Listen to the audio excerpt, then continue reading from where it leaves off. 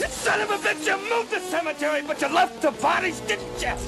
You son of a bitch, you left the bodies and you only moved the headstones! You only moved the headstones! Lie! Lie! Scott, if your life had a face, I would punch it. Yeah. Wait, what? Let me ask you something.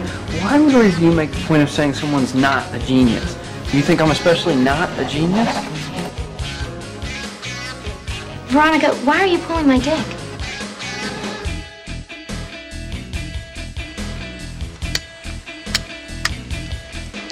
Suck my fat one, you cheap dime store hood.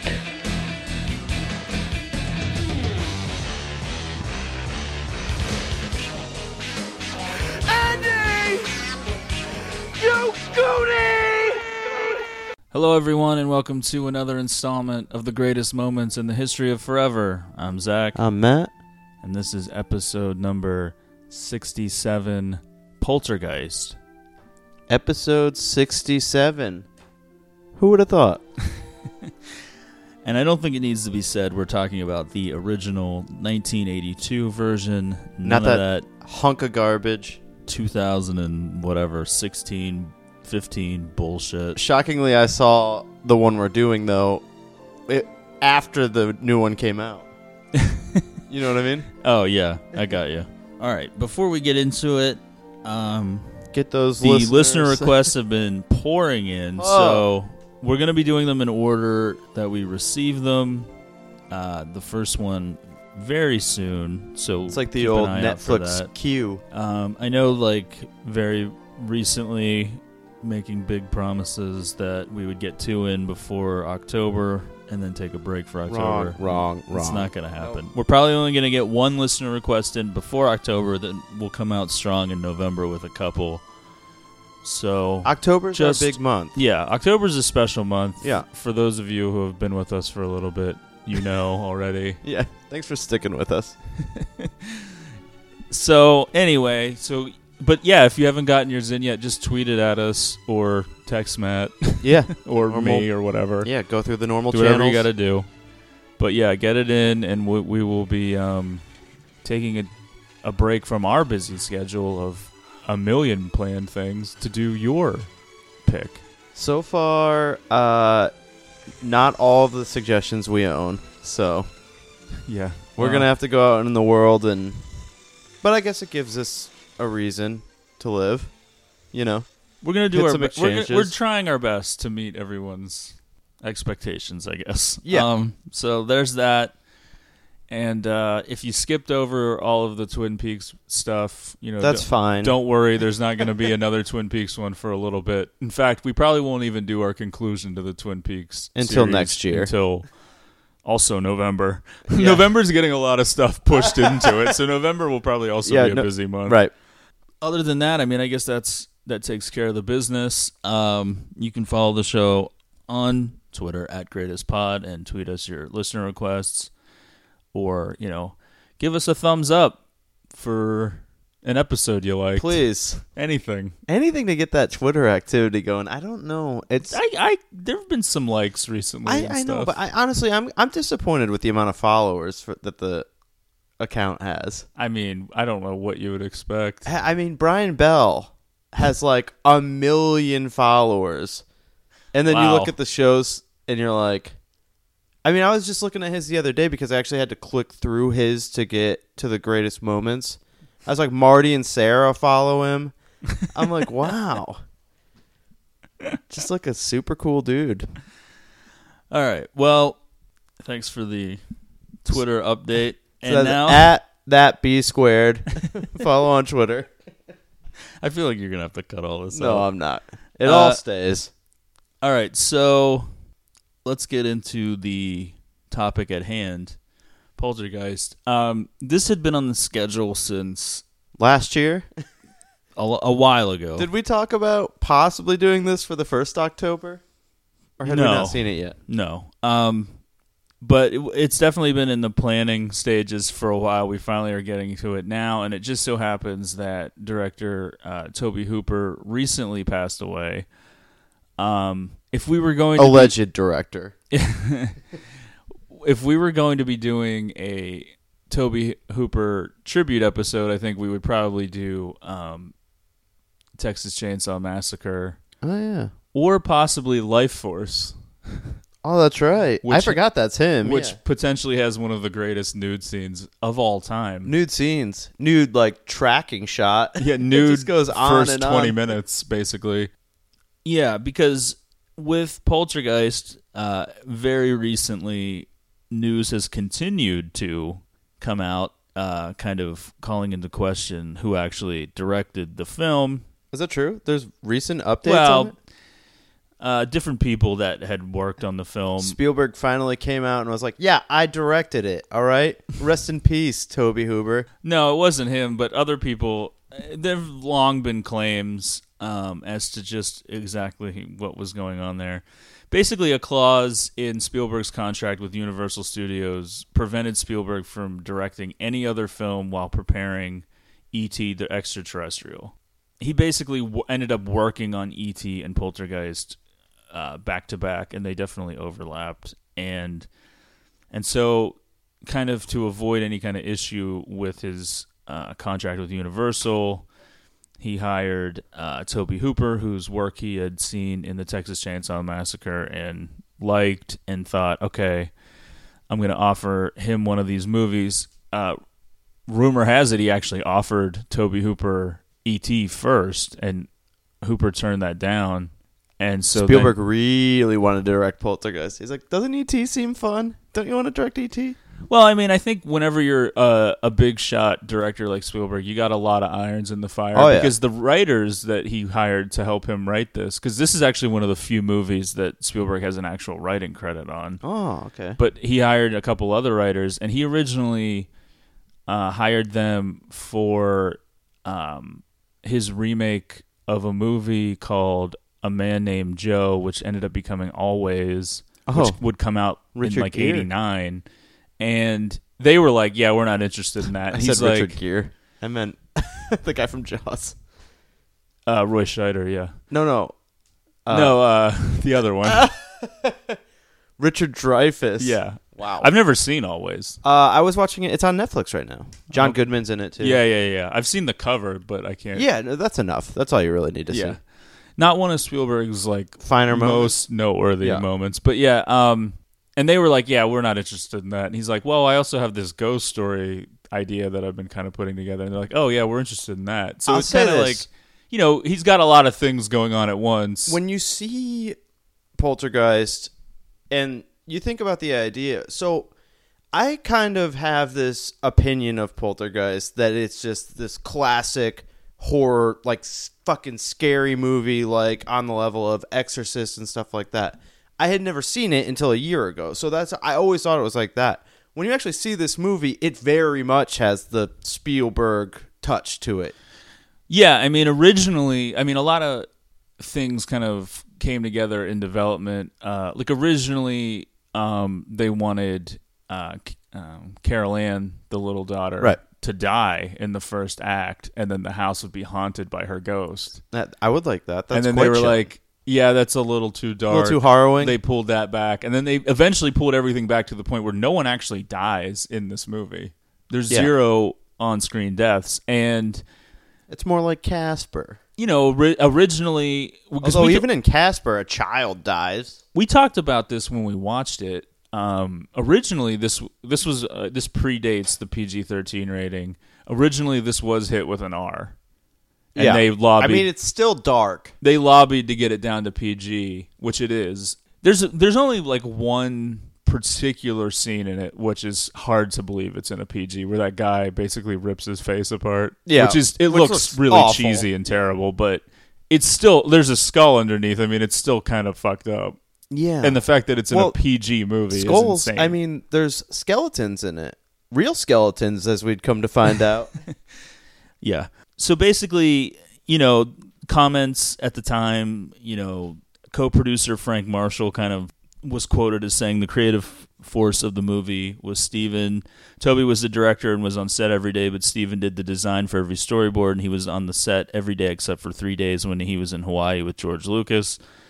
And I think Spielberg kind of off the cuff during an interview kind of referenced him basically running the show there, enough to the point where the Directors Guild of America opened an investigation into the question of whether or not Hooper's official credit was being denigrated by statements Spielberg made.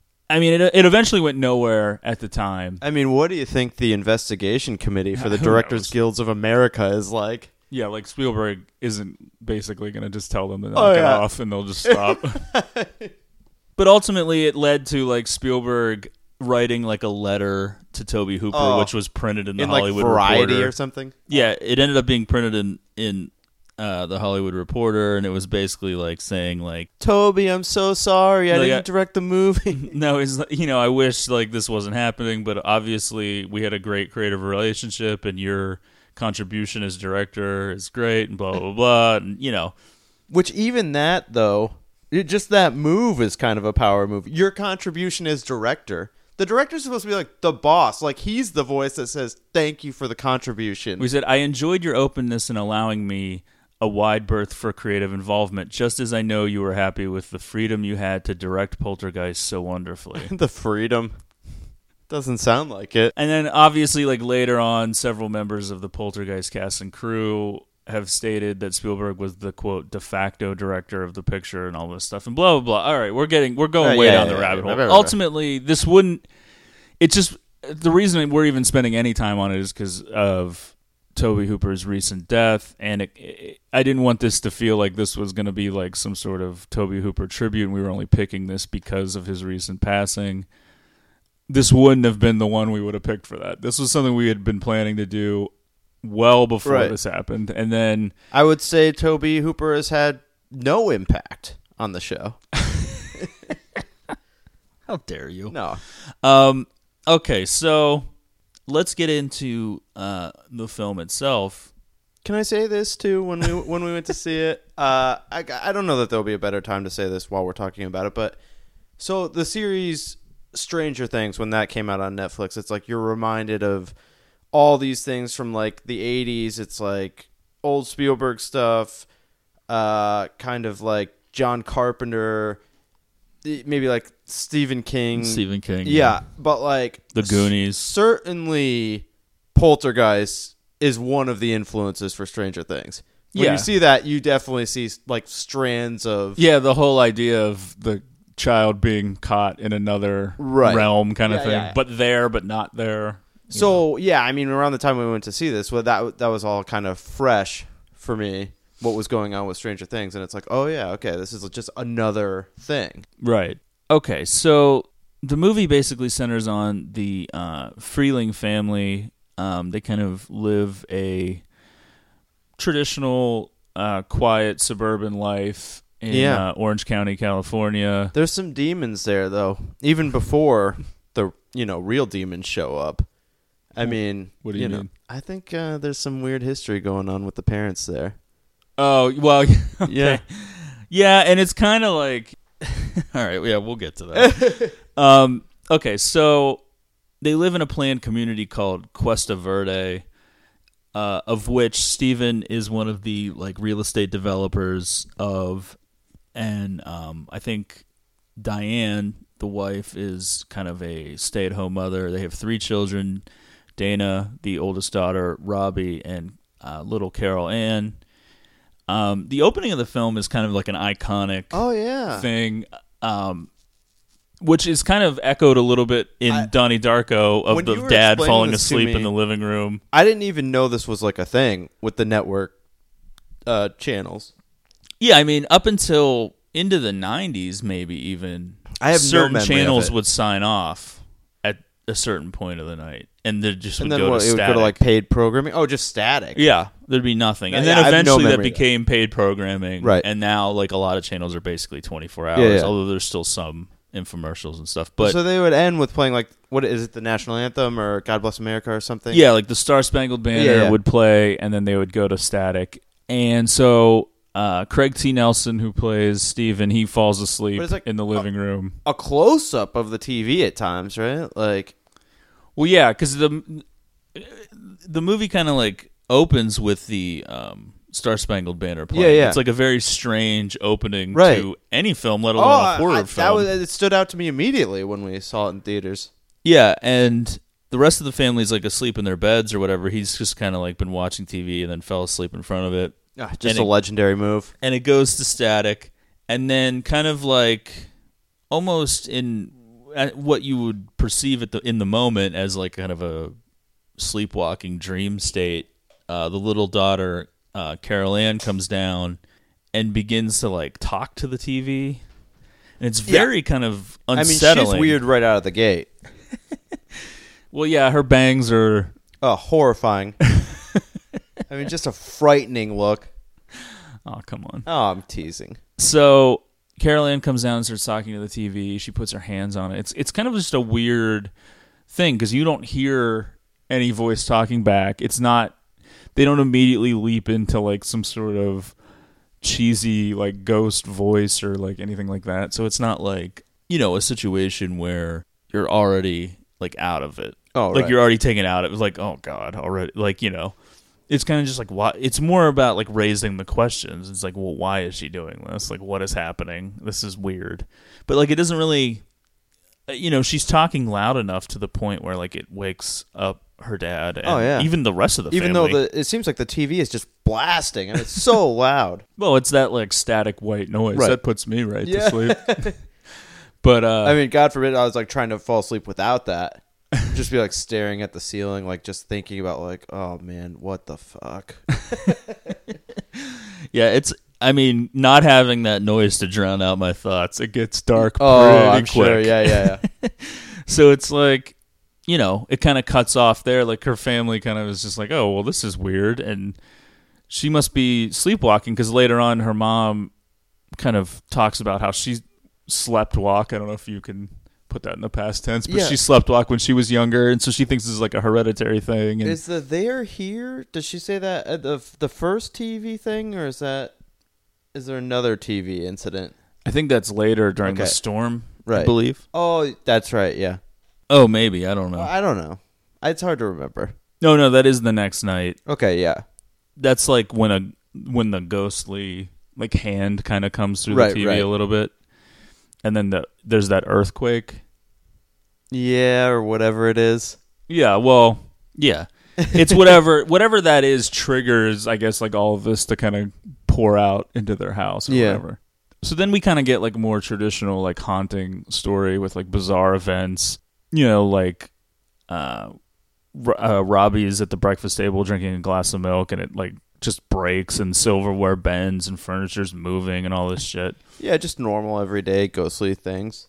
Just your run-of-the-mill ghost events. But like, they're kind of like caught up very much in like the life of living in this ever expanding track. I guess it's like a subdivision that keeps growing, and like Steven is like the top guy, like one of the top guys, and he's he like sells kind all of these houses. He's about to be like made a partner of this company finally, and all this stuff. And while this is, while they're starting to be haunted, and it doesn't take very long for, this isn't like one of those stories where like one of the kids knows, but like the parents can't catch on. Yeah, everyone comes to realize it pretty quickly. Because like pretty quickly, Diane, the mother, is like, good Lord. Is that Jo Beth Williams? Is Yes. that the actress? I mean, Yeah. should I know her from anything else? I'll say I'm a fan of her work before you even answer that question. Yeah, I feel like Yeah, I she's recognize been the around. name outside She's of been this. around for a I feel like while. I know her from something else, but I don't know what. she's been in tons of things. Yeah. Yeah, I mean, talk about hot mom on the block. Good Lord. Yeah, I don't know. Whatever she's doing, I'm into it. Like she is aware of the haunting pretty early, and Doesn't then as soon as seem she overly freaked out by it. well, as soon as she tells Steven, and she's able to demonstrate immediately that this is a thing. So I mean, everyone is like, it does on the level right away. Yeah. While all of this is occurring, though, they have like these construction guys in their backyard, like digging a hole for a pool. That's their job. They're just digging a hole. Well, they're installing like an in-ground pool into their backyard. So it's kind of like this. I was kind of like, is that the construction for a pool. I mean, that's the method that they use. It seems like if it rains, the sides, like, it doesn't look like they have supports. Well, you got to start somewhere. I guess you do have to start somewhere. Before you fill it in, like an in-ground pool would be like concrete, so then you got to put the concrete in once the hole is done. I don't know. You can't have like a set thing of concrete that's like open, and then you just... I know, but I was expecting to be more like structured supports on the sides or something. Well, I don't know. I don't know what to tell you. Yeah. So, like... My knowledge of construction, limited. Shockingly. Yeah. That's happening, like, simultaneously with, like, the earthquake and these violent storms and all this stuff. And, like, I will say it's kind of weird, like, these construction guys... openly catcalling the high teenage school daughter. Yeah, I mean, the daughter, played by the late Dominique Dunn, is supposed to be 16. We find out later in the film. A lot of interesting things going on with her character. And they're, like, falling all over themselves, like, saying that they love her and all this stuff. They're like, I love you. And, like, gesturing and just being, like, gross. And she kind of, like... creep. You know, she kind of brushes them off and gives them the finger and all this stuff. And she's like, boys will be boys. Yeah, Meanwhile, they're like, 45-year-old men. Yeah, it's real creepy, and like it's played for laughs, sign of the times. But the thing that's actually like kind of more disturbing is more that the mother witnesses the whole thing. Oh yeah, no, she's more like boys will be boys. Yeah, and she kind of just laughs, and then later, like whenever one of the construction guys is like peeking his head in the window and like taking a drink and like eating the sauce or whatever, she like refers to him by name. Oh, and yeah. So they know this guy. If it wasn't for like the whole ghost situation and the daughter disappearing, this was definitely on its way to being like a Straw Dogs situation. Except with like the daughter. Yeah, I mean, it's both. Who knows? The mom.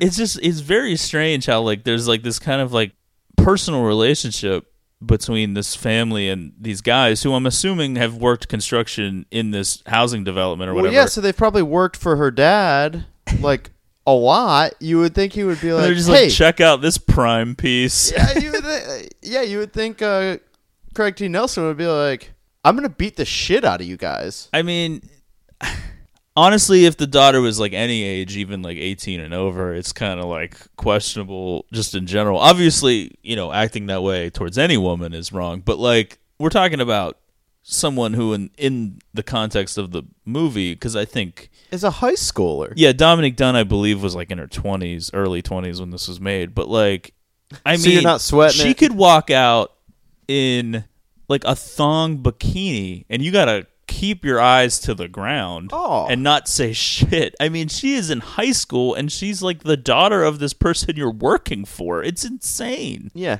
it is insane. And the mom witnesses this, and instead of like running to her husband and being like, we have got to get these creeps off the property, like, okay, let's say they're harmless. I just don't like this. It's completely immoral. But no, she's laughing it off. It's a different time. Things like that were just, running wild. I guess so. Spielberg, the real family man, making family-friendly movies. And we'll, we kind of get some clues later on about the possibility of Dana's wild life as a 16-year-old. Yeah, she was kind of living like a secret the clues Bret Easton Ellis novel. Yeah, not a lot of mystery to it. They put it out there. But that's kind of just like a hidden little subplot. Now, mom's got like a bit of a promiscuous past. I mean, I think Craig T. Nelson was willing to move on from their roots of, being hippies, but she's still kind of holding on. Well, yeah, they don't address... We'll get into the age stuff in a minute because they don't get to that till later. So that night, after she kind of like shows... Steven, like, oh, look, if you stand in this one spot, you get pulled by this unseen force across the kitchen and, like, all this weird shit. They're kind of like, they don't know what to do with it. They're just like, whoa, this is weird. That night... Meanwhile, it's just like, hey, watch this. And she just puts, like, the little girl there and she flies across the floor. Just, like, slams her head into the wall. Yeah, this movie's really a metaphor for murdering your child by concussion. Oh, yeah. That's really what happens. Yeah, it's like to a her. John Benet Ramsey thing. This movie was actually like a warning of the future. It was like a actually, there is like a really weird thing. Okay, so there's a lot of weird things. I can't remember the exact number, but okay, so Robbie, we're gonna go off on a little tangent here. So Robbie and Carol Ann share a bedroom, which is kind of strange because Robbie's getting to the age where he shouldn't really. He's a little old, right? Yeah, I mean, not that like I'm not making it like a weird sexual thing. It's just like no, he's kind of getting to the age where he needs his own space. You need a little bit of privacy, but okay. Let me speak on Robbie's situation for a second. I mean, I don't know if there's a character that represents my youth more than Robbie. I mean, just that such a wimp, like having to like hide under his blankets, like can't fall. I was like, he doesn't want his own room because, I mean, it would be even more terrifying. Yeah, he does seem to have a little bit of a trouble with night thunderstorms. Terrors. I mean, now I will say this. The Alien poster up in his room, I mean, I can't imagine watching Alien when I was his age. I love Alien. Would have scared the shit out of me at whatever age he is. Yeah, I mean... But, I mean, the room is not designed to put a child at ease. It's an Alien poster. There's Darth Vader shit all over the wall. There's this horrifying clown doll. Well, the clown thing obviously is kind of like one of the more like iconic images from the film, and is like one of the more memorable scenes. Obviously, when the clown comes to life at the end. I'm not ready for this shit yet. But that clown is terrifying. He's afraid of the clown before any of the weird shit in their house starts happening. And rightfully so. And it is kind of just like, why even have the clown at all? Like, I don't understand. Yeah, he clearly isn't into the clown. I mean, you think mom saw this clown at the store and was like, oh, that's cute. Is there anything cute about that clown? I mean, wouldn't anyone be like, this is a terrifying item for a 45-year-old adult? Why would I put it in a 10-year-old's room? I don't know. But, okay, so perhaps the most chilling thing in his room, because it's actually good that we're talking about this because this plays into it. Ooh. There's a Super Bowl poster hanging in his room. Yeah, that is scary. Well, you know what's scary about it is this movie came out in 1982, which would have been Super Bowl something 16, I believe. Yeah, I have no idea. But that is not advertising Super Bowl 16, and it's not advertising Super Bowl 17 either. It's actually advertising a Super Bowl for 1988's the 1988 Super Bowl 22, which at the time was still 6 years away. Okay, so that's the teams, right? I don't know. I don't think you can tell, but okay, so why would you have that? I don't know. What's the point of it? All right, well, Super Bowl 22 took place on January 31st, 1988, 6 years after the release of Poltergeist. The very same day that franchise star Heather O'Rourke, who plays Little Carol Ann, fell ill, and she would die the next day. Whoa. That is weird. I didn't know that. I knew there was like some bizarre circumstances around this film, and I've seen in my years on this earth that there have been specials on like the curse of Poltergeist and all these things, but I don't actually know the things other than the ones of people dying. But well, yeah, I mean, most of it is kind of a stretch, obviously, just for TV purposes, but there are weird things. Well, that's weird. Anytime, I would say. That constitutes as weird. Well, anytime there's 3 children in the family, and anytime 2 of the 3 of them die at young, unexpected ages, it kind of lends itself to what is going on here. Even though Dominique Dunne died the same year that Poltergeist came out, she was murdered by her ex-boyfriend. Actually murdered. I mean, that's, dark. And then 6 years later, Heather O'Rourke died of like intestinal stenosis or something. It's like some weird thing that happened. That is weird. Unfortunately, they ended up being this is turning really dark. They ended up being buried in the same cemetery, though. Let's do Land Before Time and start talking about what happened to Ducky. Oh God, I know that would just be a cry fest. Oh God. Yeah. Yeah, there was a lot of fucked up shit going on in the 80s And you're with just child like, actors, Oh, apparently. I know. I mean, it was really dark and weird. We'll continue with some of the weird Curse things. of Poltergeist stuff more towards the end. So we don't want to talk about the parents smoking weed? Has that yeah, I guess that's happened by this point. Yeah, I mean, I do think it's funny that in the remake, which I have not seen, but I've heard about this, they don't smoke weed, they just drink. Yeah, that's so that should give you absurd. some indication of how right. cool the remake Yeah. is. Everything I've heard about the remake is it's just an utter disaster.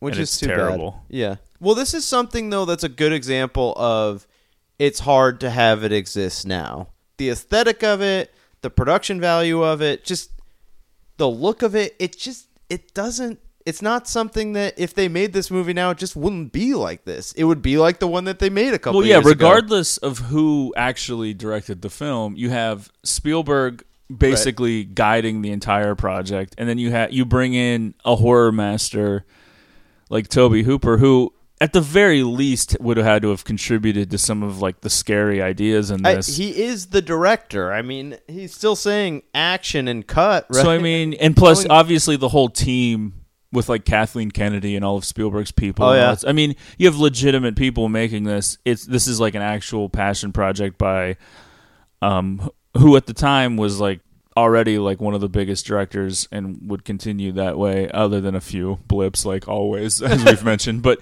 you know, like, you're not going to get those kind of people involved with just some for-profit remake, you know, Right, just right. a cash grab kind of thing. All right, so obviously So everything like comes to a crashing halt on this fateful night of this thunderstorm. Yeah, where a basically- tree comes to life and pulls the kid Robbie out of his bedroom.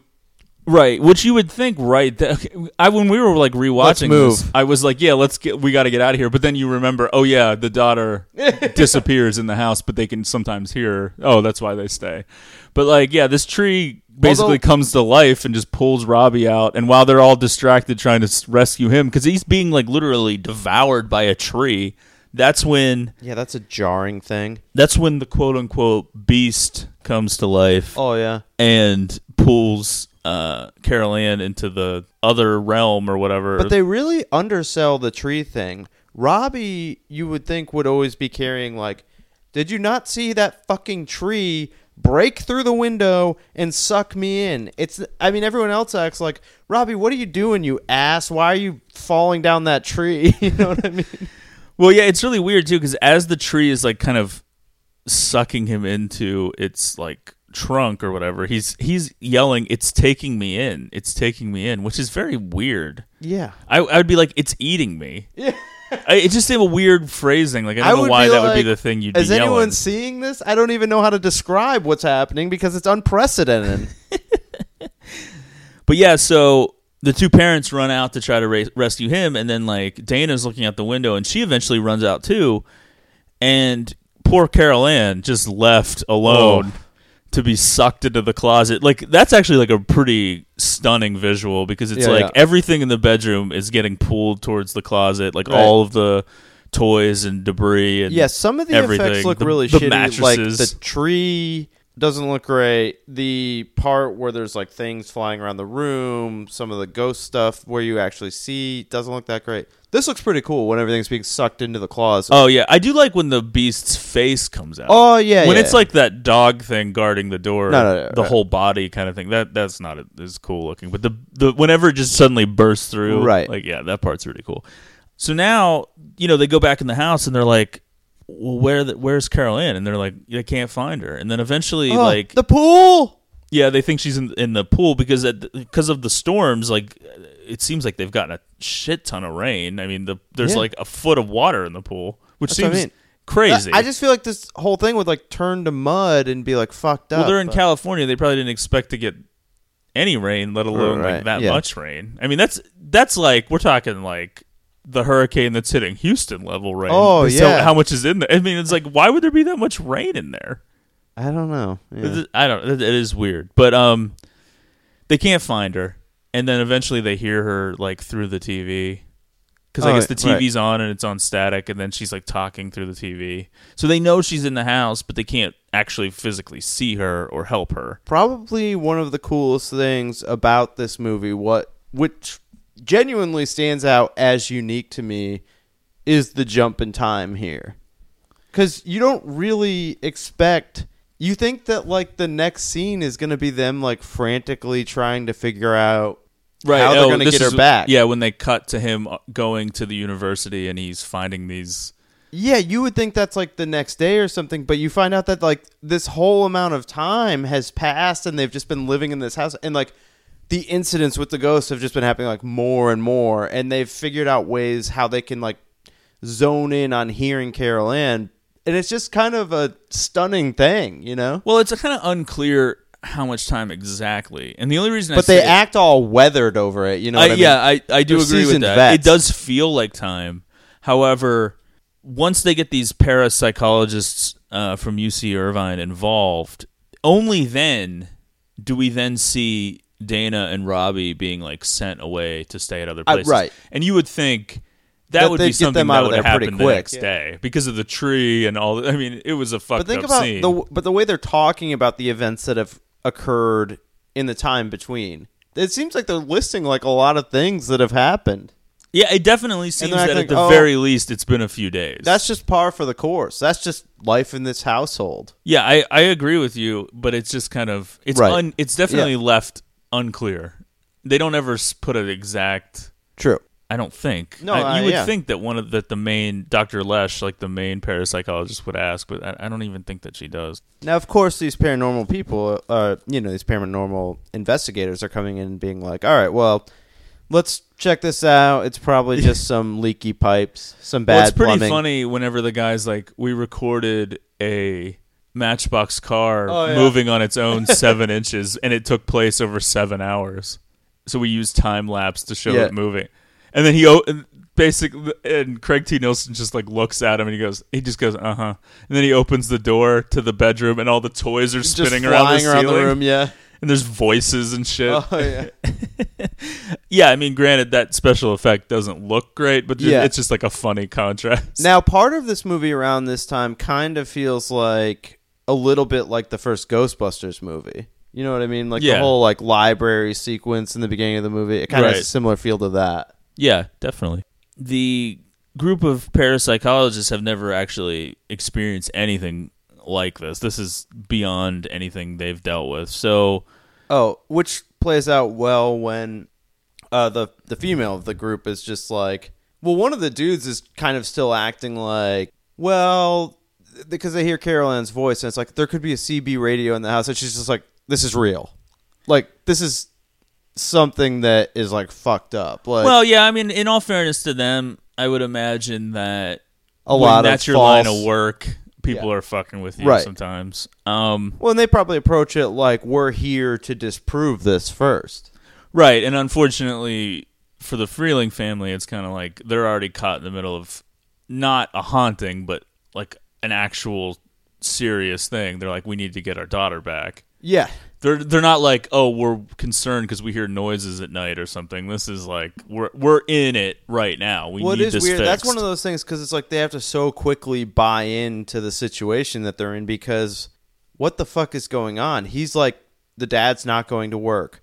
So someone tells him later like, oh yeah, Carol Ann hasn't been in school. So it's like, oh yeah, that's his boss, Louis Teague, who during this time he does walk around with, because apparently Cuesta Verde is going to expand some more, and then this is in this scene it's revealed that the entirety of Cuesta Verde was built where a cemetery was once located. Oh yeah, and that's kind of like, all right, we'll put that in our back pocket.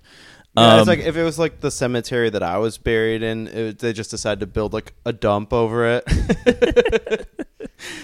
So one of the parapsychologists, who's the one who like in that bizarre scene is like kind of experiencing some sort of supernatural thing, and he like has this vision of himself like ripping his own face off. He bails. So now we're left with Dr. Thanks. Lesh and Ryan, and then they decide they need to call in like a medium, a spiritual medium named Tangina Barons, played by Zelda Rubinstein, who was basically born to be this role, I would Oh imagine. yeah, I mean I don't know what else. I think this is like when I was a kid and I would see things like this in movies, like this kind of character. It would never occur to me that this was an actress. Oh, yeah. You know what I mean? Like, this is somebody who is this person. This is who she is. Again, this is something that just feels like it wouldn't work in a movie that came out now. I don't know why that is, but it's something that works so well in maybe the 70s and the 80s, but I don't know that this really plays in a movie. Like, What do you mean? Just this kind of weird, goofy character that shows up in the Well, act of well, the they movie. wouldn't do it. They would cast somebody that you knew. It would be Samuel L. Jackson. It would be Melissa McCarthy. Right. But even that, though, it's like there's like certainly like a certain goofiness to this character. You would agree with that, I'm sure, right? I mean, it's Yeah, but it's not played necessarily for goofiness, Right. Because it's so like matter of fact. It's like this is who this person is. Like that's what I mean. Like, you know, before like I got older and I realized like everybody in a movie is an actor. Like this is all pretend. Like when I'm talking like when I was 15, 16. Like I would see a character like this and it would not really register with me that this was not how this person is. Now, granted, I think Zelda Rubinstein was actually dabbled in this in real life, is that and true? that's kind of how part of how she got this part. But like, irregardless of that, like it just would not. This, she is so this character that like you almost like it's not really even like funny that she talks like in a kind of weird voice and she says like she's like even her like choice of words is very like kind of strange and out of time. Yeah. Like it's from like another century or something, like the way she talks sometimes. But like she comes in and she says, the ghosts are inhabiting the house are lingering in a different sphere of consciousness and they're not at rest and they are attracted to Carol Ann's life force. And these so the spirits, word life force playing a part. which is distracting them from the quote real light that has come for them, like in other words, like the afterlife or whatever. And then Tangina adds that there's also a demon that she refers to as quote the beast, and this is like some angry, horrible spirit who is like. I was taking it that it's like the devil. I mean, she is acting like. Well, I think we know it to be the beast, like the collective right. we. And I think that is So then it's kind like- of the implication, but it's then kind of changed in. She the walks sequels. it back. Well, no, the sequels it ends up being a specific person. Oh, okay. It's pretty terrible. But so Carol Ann is kind of like under because I mean she gives it. Tangina does give it like devil characteristics, Right. like it's able to like lie to Carol Ann and like manipulate her and make her believe that it's just another child and that everything that it's doing is in her best creepy. interest and safety, which is very like straight out of the Bible, like Yeah. devil kind of behavior. But like I do enjoy like whenever she's kind of like laying this down on the family, like she goes up to Diane and she's like, asking her if she's like all in or whatever, and she kind of like delivers kind of like this perfect question. And will you do anything I ask, even if it comes contrary to your beliefs as a human being and a Christian? Yes, I promise, please. Which, is something that I ask of all my dates at the beginning of the night. I can't really... I do know that, like, Dr. Lesh sleeps over, like, that first night, because there's that scene of, like, her and Diane drinking. I don't remember how much time passes, like, when Tangina gets involved. Is this all in one night? Well, no, because the first night the lady stays over, the kids are still there, right? Yeah, but I'm talking about Tangina. She isn't there then when the other kids are there. Yeah. Okay. So, you mean Once she gets involved, okay, is sorry, it just yeah. all one night with her? I think so. Yeah. So she shows up, and basically they've figured out that there's a portal somehow that starts from the closet and ends in the living room. Well, yeah, it's like I almost got the impression that it was like kind of underneath where the closet would be. Yeah. Okay. But up in the air in the Right. living room. That's like the place where they come out or whatever. So They're like, we need to get in that portal and come out the other side with your daughter in tow. So they come up with like this plan where they tie a rope around Diane and she's going to like go in there. It's all pretty ridiculous, but fun to watch. Yeah. Ultimately, They have like a whole tennis ball scheme. Well, that's to like test it to Yeah, make sure yeah. that they come out. Right. And now then it does come out with some sort of weird goo, and it kind of is like a placebo thing or whatever. Placenta. Yeah, placenta. Yeah, Yeah, it's very like, birth oriented Right. feeling. But like, yeah, so like it ends up being like they decide that it's going to be Diane and not Tangina to go in because neither of them have done this before anyway, and she's the girl's mother. And this is like whenever Steven is like holding the rope and Diane goes in and like he ends up like not really following the instructions carefully, so then he tries to like pull the rope, but then that's when the beast's face emerges from the closet. It's like this it's enormous. Like, what are you doing? By the way, they have to, while this is all happening, they have to stop to like make out in front of everybody. That's like, well, it's very dramatic. yeah. I mean, listen, I'm going in to save our daughter. It's like that would be the great irony if she just died in that small window right before because they had to take this time to just make out. And then eventually, Diane manages to get Carol Ann, and then they both drop to the floor from the ceiling, unconscious and covered in that like ectoplasmic residue. Yeah. It's basically a red, like a pinkish goo. Yeah. It's the thing from Ghostbusters 2 that bubbles under the city.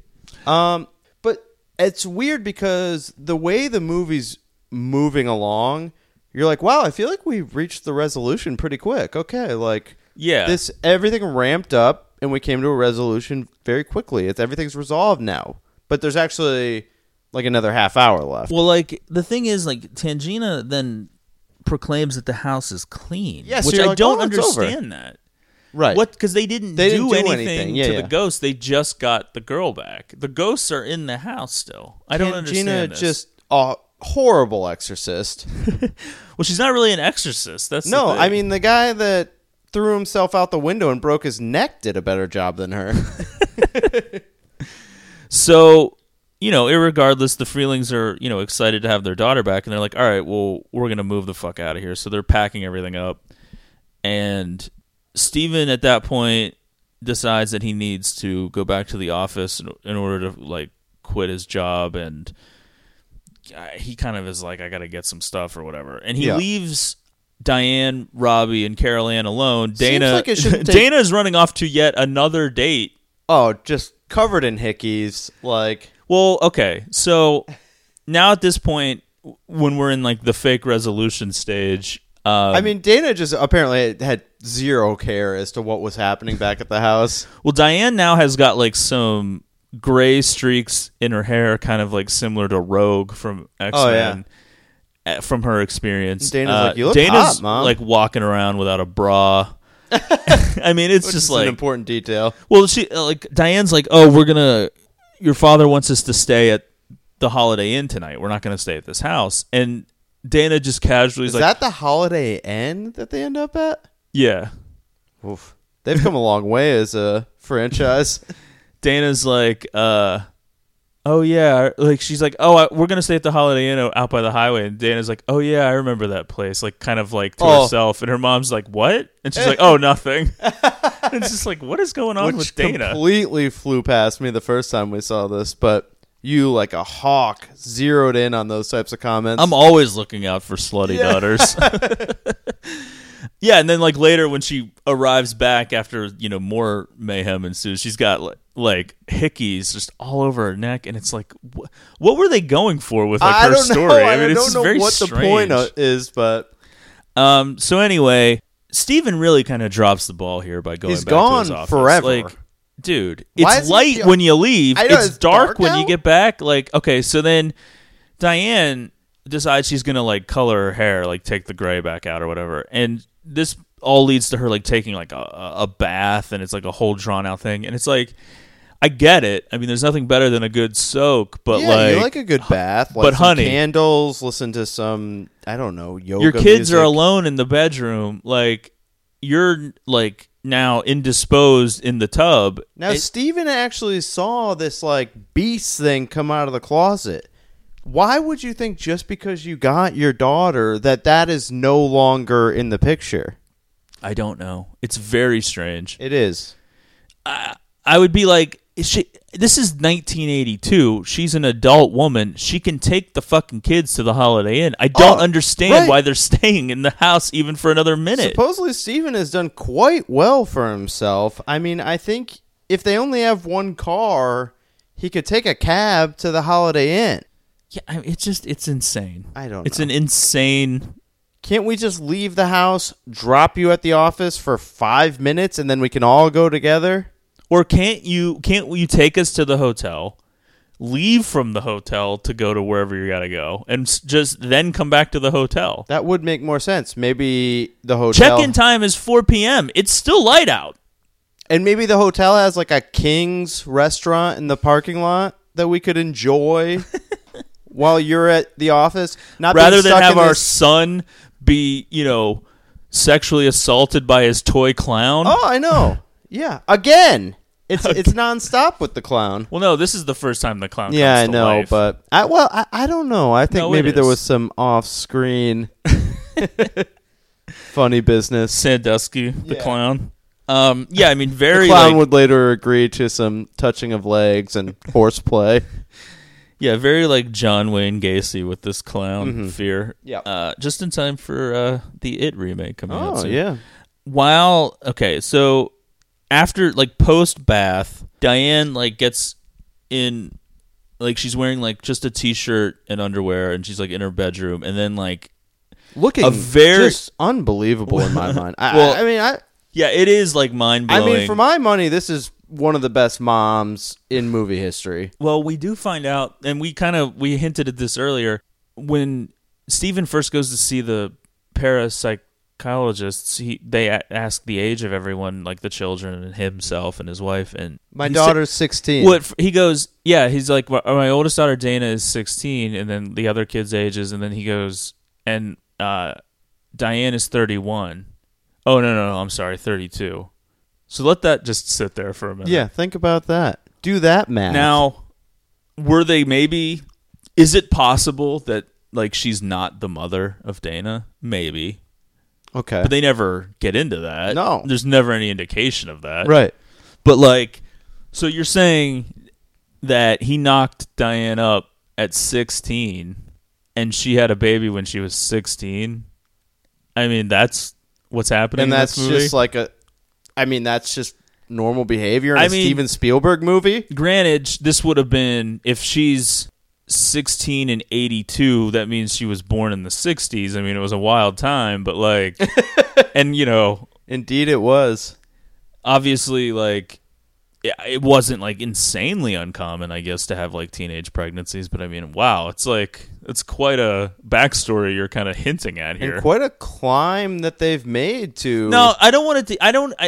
I definitely don't want this to come off as if like we're like overly being judgy about it or anything. Oh, it's more like that it's just kind of judgy. It's very like shocking to me that this is like just something you're kind of part of the narrative putting into this movie. Why would they even have to have a scene where we can do that math? You know what I mean? Why is that written in the script other than we're supposed to know it? Now in real life, Craig T. Nelson and Jo Beth Williams were 15 for Craig T. and 11 for Jo Beth, years older than Dominique Dunn. So maybe they were just like, well, we cast like a really young looking mom. Right. And we know that this girl, even though like, if you said that Dominique Dunn was 16 when she made this movie, I would have believed it. She doesn't look 20 she or looks whatever. young. But like, I guess maybe they panicked and they were like, well, we got to like make this kind of make sense or something. I don't know. It was a very weird scene. I wouldn't have really thought about it though. Yeah, I never really would have thought about it. It doesn't look that unbelievable. Which is kind of actually strange because I do feel like any movie we watch, basically the age of the parents, the kids, the discrepancy potentially between the wife and the husband is a constant conversation starter. Like we the fact- always have to look it up for every movie and every situation. Like the fact that I just like could not get over that Alexander Oh, that's Daddario right. Yeah, is The exactly. Rock's daughter and Yep. not his love interest in that movie.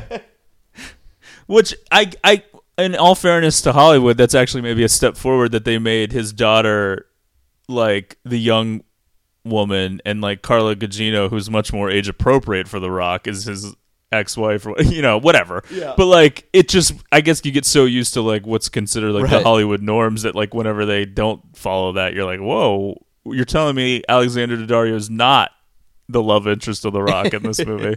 Anyway, we're talking about San Andreas, not Baywatch.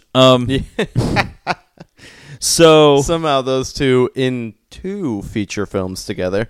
So, like, Diane is basically, there's like an attempted ghost rape, basically, which would become like a thing. What is that? What is that movie? There's a movie, it came out like very shortly And after this. It's like, in the- that movie, that the chick seems like she's kind of getting into it a little bit. Yeah. It's called it's like a the classic, night. like, haunting type word. Yeah, I can't remember. Yeah, I know exactly what you're talking about because Yeah. that's exactly what I was thinking about. Because this predates that a little bit, and that had to be like 85 or something. yeah, though. and this definitely seems like in a like a PG version of that. Like they didn't, Yes. they weren't outright saying, but like it's very sexualized because like her shirt gets Well- lifted up so that you see her like her underwear, and then she's being like they filmed it in a very like cool way in a rotating square. Yeah. So it looks like she's like up on the wall and it and up kind on of the goes. ceiling. It's kind of like a long scene too. It kind of goes on. The Entity. Yeah. 1982. So Yeah, it was like a few months later. I Wow, believe. okay, It was yeah. so it was like weird timing that would happen, obviously. But yeah, like, The Entity is kind of like a weird cross between like this and like The Exorcist or something. yeah, and Basic Instinct. So Yeah, I mean the description on IMDb, supposedly based partially on a true story, comma, a woman is tormented and sexually molested by an invisible demon. oof. That So sounds- if everyone's not rushing out to get their hands on a copy of that right now, you know who the lead actress is in it. I'm dying to hear because I think I know, but I can't remember. I would say we've discussed her work often. Barbara Hershey. Oh, okay, Yeah. all right. The mom from Black Swan, for all of you who Ass clowns don't know out who she is by name. So while this is happening, like Robbie is attacked by the clown doll in the bedroom, and then the unseen force eventually drives Diane to the backyard, dragging her into the swimming pool. This is when like skeletons are erupting out of the ground, Yeah. And as coming we've out of come the to water. find out real skeletons, as you told me. Well, this is where like A disputed fact. No, I mean I don't know. I've seen it multiple places, and this is what a lot of the Curse of Poltergeist, the True Hollywood Story, was based off of. Was the idea that they, for some reason, I still don't know what the reason was, because it's a Spielberg movie. You'd think that the budget would be comfortably whatever they need it to be, but like I have a memory that the reasoning was that they were able to get these for like cheap. But it's like, how expensive are fake skeletons? Who is in the market to sell skeletons? I mean, it's definitely something that a lot of the people involved in the movie apparently were unaware of, especially I'll just run down the to the actors. corner and grab a couple skeletons. I mean, Well, science. oh, that's true. Yeah, cadavers. Yeah, you'd be surprised. Where do you what think goes homeless on? people go when they die? Yeah, I mean, do you think they're getting buried anywhere? They're going to medical science. That's where I'm going to end up. When they pull my body out of the river. testing like explosions on your body. I'm pretty sure, because I think Jo Beth Williams found out later and was like very upset by it. I think a lot of the people that found out after the fact were upset. It's distressing news. And anyway, this is when they're like erupting out of the ground, coming out of the water, like caskets are coming up, Right. and then opening and all this Well, stuff. yeah, and the big reveal here is, Well, which we were led to believe. at this point, Steven is rolls putting it up together. Yeah. and he goes, "Oh, when you said you moved the cemetery, you didn't move the cemetery. You just moved the headstones. Right. But you didn't move the bodies. And it's Did you? You didn't move the bodies, did you? Well, I think Just they heard, losing his I mind. think they remember the clip from the opening of the episode. So anyway, because at this moment he rolls up, his boss ends up showing up. This is like the big confrontation. He has to like rescue Diane and the kids. This is the big confrontation, not what happened a half hour earlier that we thought was. Well, I meant the big confrontation where we find out why this is happening to them. And then, in kind of a tricky sequence, because, like, the whole thing with the closet is happening again. Like, Robbie and Carol Ann are, like, hanging onto their, like, bedposts or whatever, trying not to be sucked into the closet. And then, like, Diane shows up and Carol Ann's like, not again. They have, like, this chain that they're, like, holding on to each other while they're being pulled. It's, like, kind of a cool sequence. It's like that part in Toy Story 3 where they're going towards like the Inferno and they all hold hands. What is it with those movies? Like, I don't just know. Begging people to cry. It's just like, this is a kid's movie? Let's accept our death. Right. But we're doing it together. It's teaching kids to just accept their inevitable death. Yeah. But if you hold hands, everything will be all right. Dana, this is when Dana shows back up with her neck covered in hickeys. The Freelings manage to escape and they pile into their car and drive off into the night while their house just implodes into the portal. Like their entire house gets sucked in. To the, the in-between. Right, but like people are just kind of standing around in the neighborhood the whole watching neighborhood's this come happen. out now. Yeah. You would think a lot of these houses would be going up for sale. Yeah, well, this can't be good for business. No.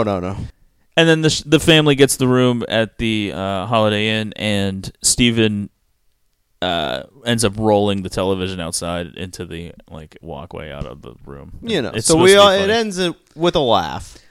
But like, it is strange though, because by this point in the film, when he does that, you're kind of like, oh yeah, the TV. Like, yeah, that is true. The TV is really such an is afterthought not like at that a big. point.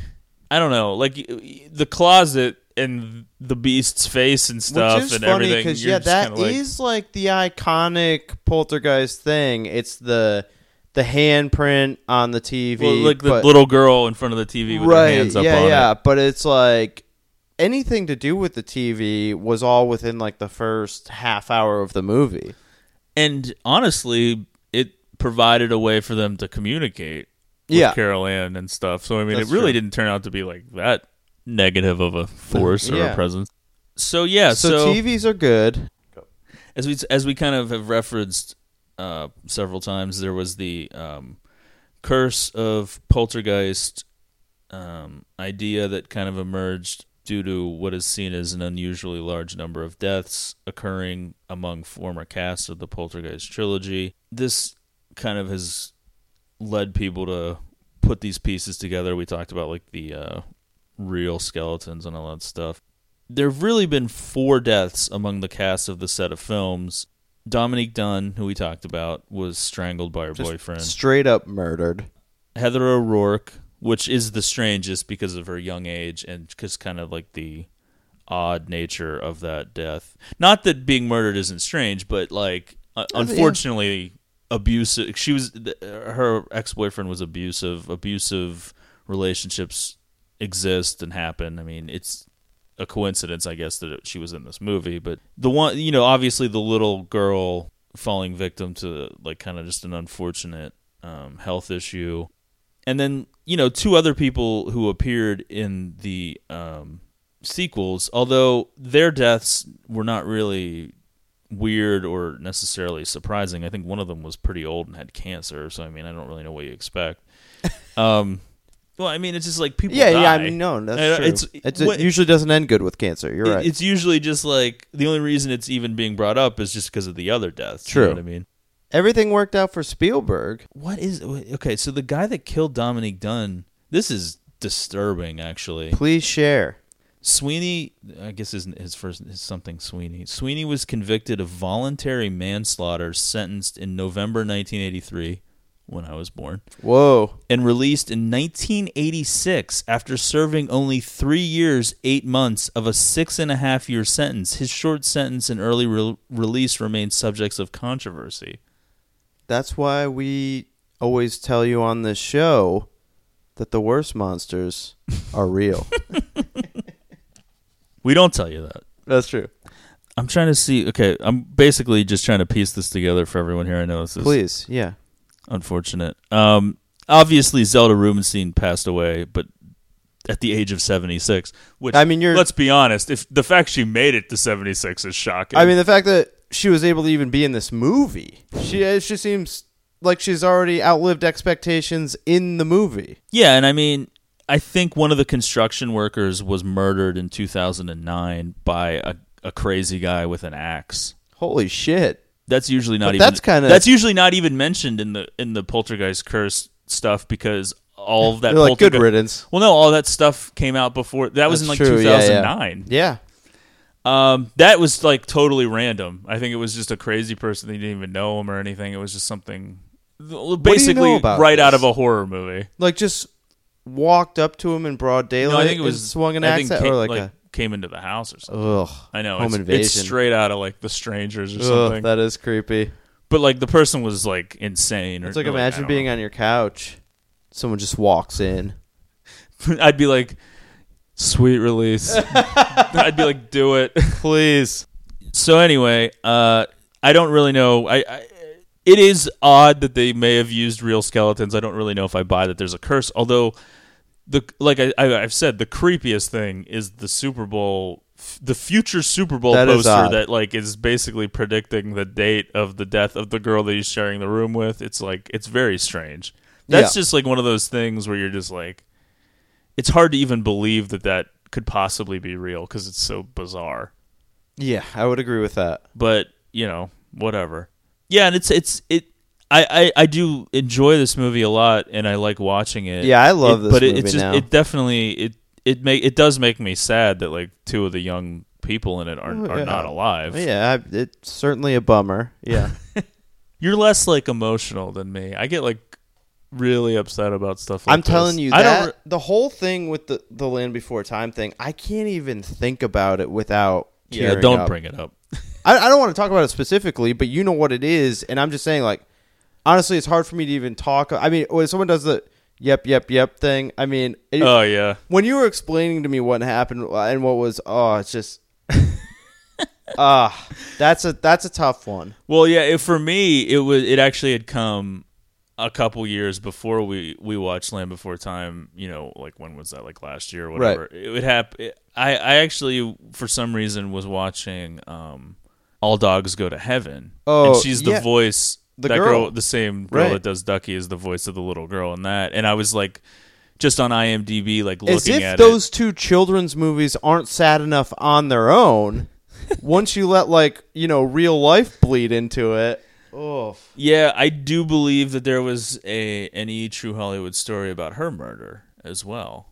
I don't know. It's horrifying. I mean, it's just beyond sad.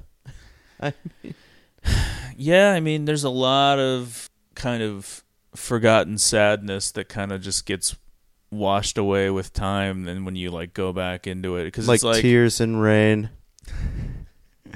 Yeah. Speaking of, we're very excited about the new Blade Runner movie. Well, I was just thinking, like, and this is I don't mean to turn this into like some kind of weird, oh please, like thing, but it's like, okay, so the little girl that does the voice of Ducky and the girl in All Dogs Go to Heaven, people are like, what does this have to do with Poltergeist? Her and her mother are murdered by the father, who I guess went insane, or I don't know, whatever. So we're going to talk about it. And so, but no, I was just thinking, it's like, I don't know, I'm hopeful that, like, obviously with the thing that you were talking about, like, there are people that still care, but it's just like, when somebody that young dies, like, such a long time ago, and it's just like they barely were on Earth, and it was like, it just feels like it's forgotten. You know what I mean? Oh, like their I know. whole thing. And it's like, well, at least like she lent her voice to some things, and I think she may have actually acted in some stuff too. She lives so it's on in a way. But it's just like, yeah, it really like, but because then you start to think about like, well, there are other children that aren't in movies. I know. It's always going to be a tragic thing, obviously, but I mean, All Dogs Go to Heaven and Land Before Time were probably two of my most watched movies as a kid. So for me, for something which is weird because it's like you had no idea at the time. You know, I had no idea, and you 'Cause know, I this is something believe- that you just brought to my attention, whatever, a year ago, and it's like I still haven't gotten over it. Because the fucked up thing is, I believe she was murdered before one of those two even had come out yet. So by the time the movie had come out, can you imagine that? They wouldn't I even. can't imagine In an internet world, as fucked up as it is, they wouldn't even release it. They would. No. Put someone else's voice in because they're like, this is too dark. Like, we cannot have this girl's voice. Well, in it here. is dark. I would agree with them. I mean, But at the jeez. same time, it's like. We'll let her That have was her legacy. Yeah, that a was little like bit, her thing, you know. But like, I just feel like there's no way that would happen now. Like, they wouldn't be able to do it. It just would be too weird. Yeah. All right. Well, I'm glad we ended the Poltergeist episode. Follow on the such a show on note. Twitter. Get in your listener Let's suggestions. talk about how great Joe Beth Williams looked in those panties Yeah. though, when she's flying around the ceiling. Go see Poltergeist. If they show Are you it going to in theaters. parody that ending of the True Romance Every time, episode yeah. every time? Well, now? people really liked it. Well, you know, People bought into your enthusiasm. yeah. Well, it's really not converting to box office numbers because this has been a dreadful Yeah. summer box No, I don't office know what wise. my deal. Yeah, I just get stuck on things and I just redo it. I don't know. It's horrible. Yeah. No, believe me. think about it from I my know that you perspective. know. Yeah. For sure. Try having a podcast Oh, with that it's the person. worst. I know. Yeah. Yeah, so the listener request, the first one will be coming up soon. Feel free to get those into us at any time. Tweet the show. No guarantee Text me. on when we'll get to it because, like I said, we've gotten We're getting some backlog. and you know we're gonna get to them in the order that we get them and all that stuff. And get excited for the greatest October in the history of forever. Which Oh, is I am excited coming up about shortly. that. Yeah. We're gonna have a ton of great stuff in that. That's gonna be a jam-packed month. We're planning, big episodes. Hopefully that'll be fun. And anything else going on with the show? Absolutely not. Let's wrap it up. All right. So thanks for listening, and we'll see you next time.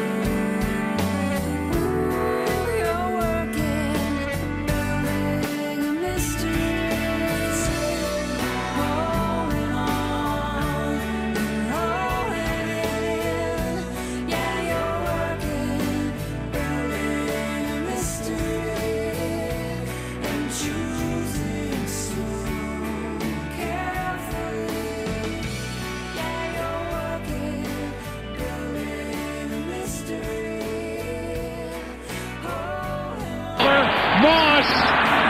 Randy Moss is in for a touchdown. Oh, Al Harris playing off. Bit up on the the route, and Randy Moss, without even really being able to run, as he shoots the moon to the fans here in Green Bay. That is a disgusting act by Randy Moss.